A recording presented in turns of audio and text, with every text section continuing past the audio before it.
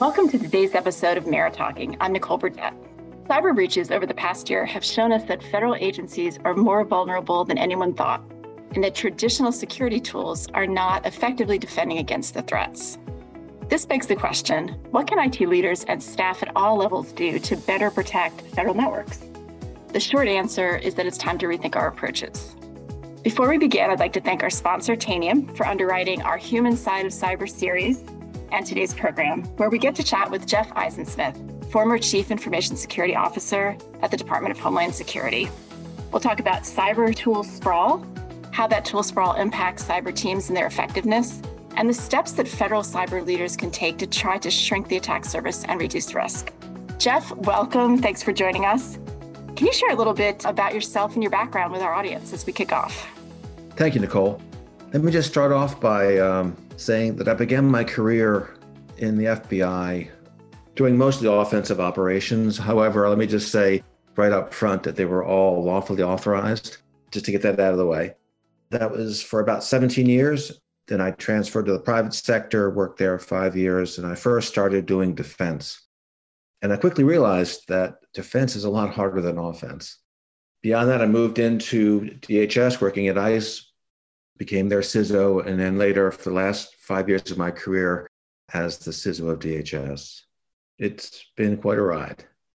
We appreciate your perspectives. I think you've got obviously so much to share with the community. Let's dive in and talk a little bit about this concept of tool sprawl. As we know, there are literally countless cybersecurity tools out in the market. Some recent research from Tanium found that more than half of federal cybersecurity managers say their agency is using 11 or more cyber tools, but just 1 in 3 say that the utilization rate of those tools is above 50%. Why is this the case, and how does tool sprawl affect an agency's enterprise network and security? Let me just start off by saying that the way I think about tool sprawl is the way I think about IT. There's a law of nature called entropy.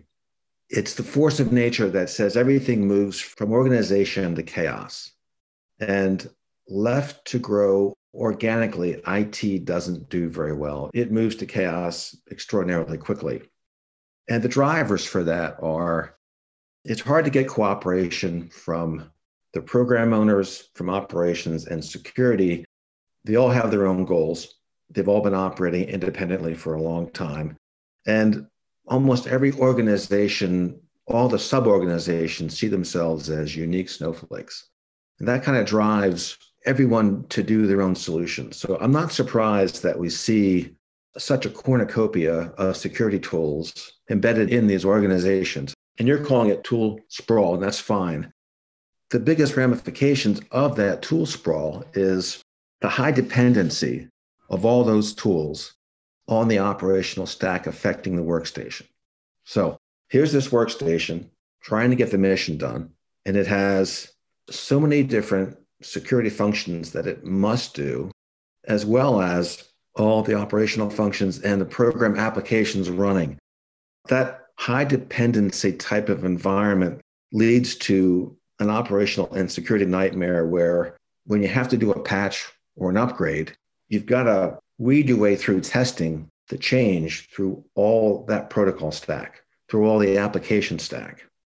And what makes things worse in government particularly is the idea of what I call glueware. So glueware is you have a database application doing something that you buy off the shelf, but because of the way the government works and the way that Congress mandates specific requirements upon the government, we add a lot of additional software functionality and limitations onto commercial software.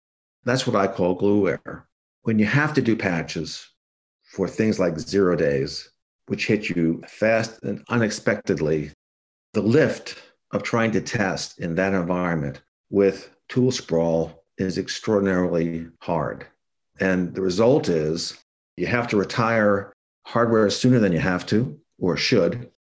The time to market for getting new applications and patching done continues to move to the right. And it's a paradigm which I think everybody has to get in front of. As we know, as more and more federal employees are working remotely, there can be more rogue software tools out there in use, which might get installed on a workstation without IT's knowledge until a hacker finds and breaches a network.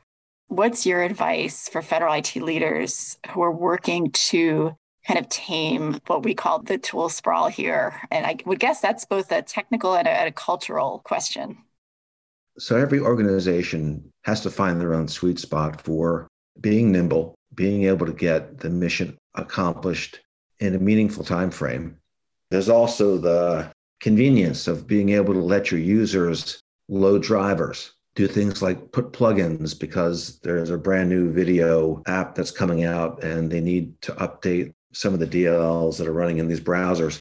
The problem is, from my experience, that when a nation state campaign came at the federal government, I could pretty much always assure that patient zero was going to be whoever had the ability to download drivers and software onto their computer. He or she had great convenience to be able to load that software, be up and running, and get their job done. The problem would be after the compromise was done, the day-to-day convenience was far outweighed by congressional reporting and the emergency triage responsible for operations and security, going through and rebuilding servers and workstations and all of that. I'm not a big proponent of allowing users to be able to download software, even things like plugins. Not allowing people to do that without some other solution is not really tenable either. So the enterprises have to find some sustainable way forward. And a lot of that's going to be using the new, well, not so new now, sandboxing technologies. There are a number of products out there that can support that without having the users have the ability to download software and things like plugins and such. I think that kind of leads into our next question. And you've touched on this a little bit, but how does rationalizing the tools that are in use or the tool sprawl impact IT and cyber teams?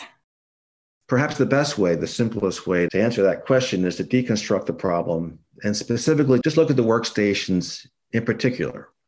Every workstation operating on the enterprise has to deal with workstation hardening and status reporting. That includes things like what's on the network. So what kind of hardware do you have and how is it configured? What kind of software is running? What are the versions? And are those versions hardened? The authentication and access processes, the audit requirements.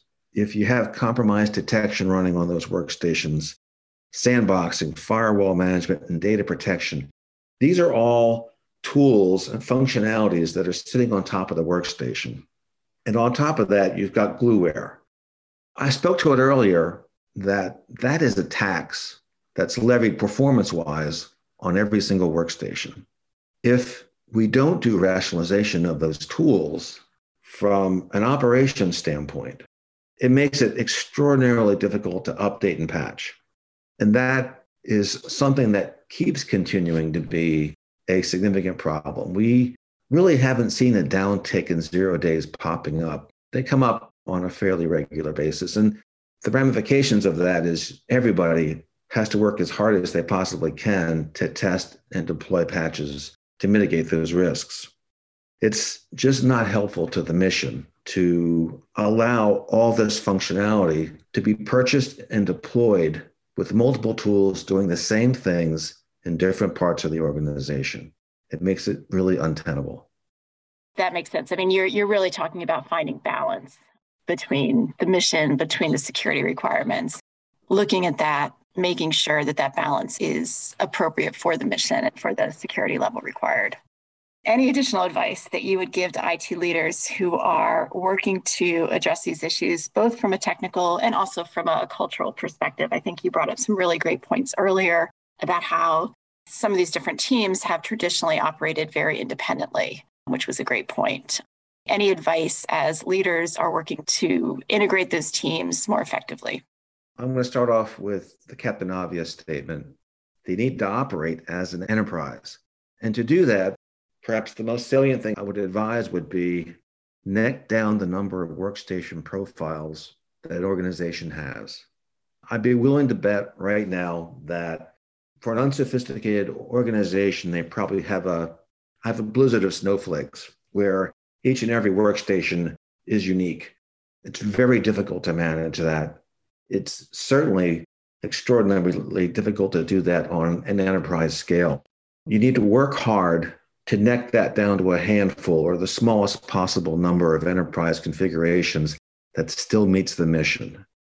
The enterprise security tools are a huge part of the security performance tax on those workstations. Organizations should create a working group that involves the program offices that are delivering the applications that get the mission done, the operations staff that are maintaining the networks, the security staff, and the architecture staff to plan for enterprise solutions. What that's going to do is hopefully it'll be able to say, from a standpoint of what's maintainable, what's best value, what actually gets the job done, these are the set of operational and security tools that every box is going to have on top of them. If we do have special considerations like a group of users that have to operate in a hostile environment, make them their own group, spend the extra resources to get them the protections that they need. But that should not be how the rest of the organization is normally operating. Once you come up with this plan, you should definitely consider selling it to the Technology Modernization Fund. You'll be able to say quite succinctly, here's where we are. We don't want to be here with sprawl. 2, here's where we want to be, where we have a known stack across the environment, where we have all of our users are all trained to work on those tools. One of the big benefits of that is if I know from my time at DHS that if one of my components is under attack and underwater, I can pull staff from other organizations and move them to support the component that's in trouble. They know the tool. They don't have to be spun up. Reinforcements are there. My advice would be come up with a plan that's an enterprise plan that necks down both the number of workstation profiles you have, the tool stack you're going to use, the migration to get there, and then present that to the Technology Modernization Fund. And consider leveraging continuous diagnostics and mitigation, which is a DHS program where things like enterprise solutions have been vetted, thought out, and the procurement process is a whole lot easier. Jeff, thank you again. Great advice. We appreciate your perspectives, and I hope we can have you back again soon. It has been a pleasure, Nicole. Thank you. To everyone listening, thank you. And please take a moment to subscribe to Mara Talking and stay tuned for future episodes from the Human Side of Cyber series with Tanium.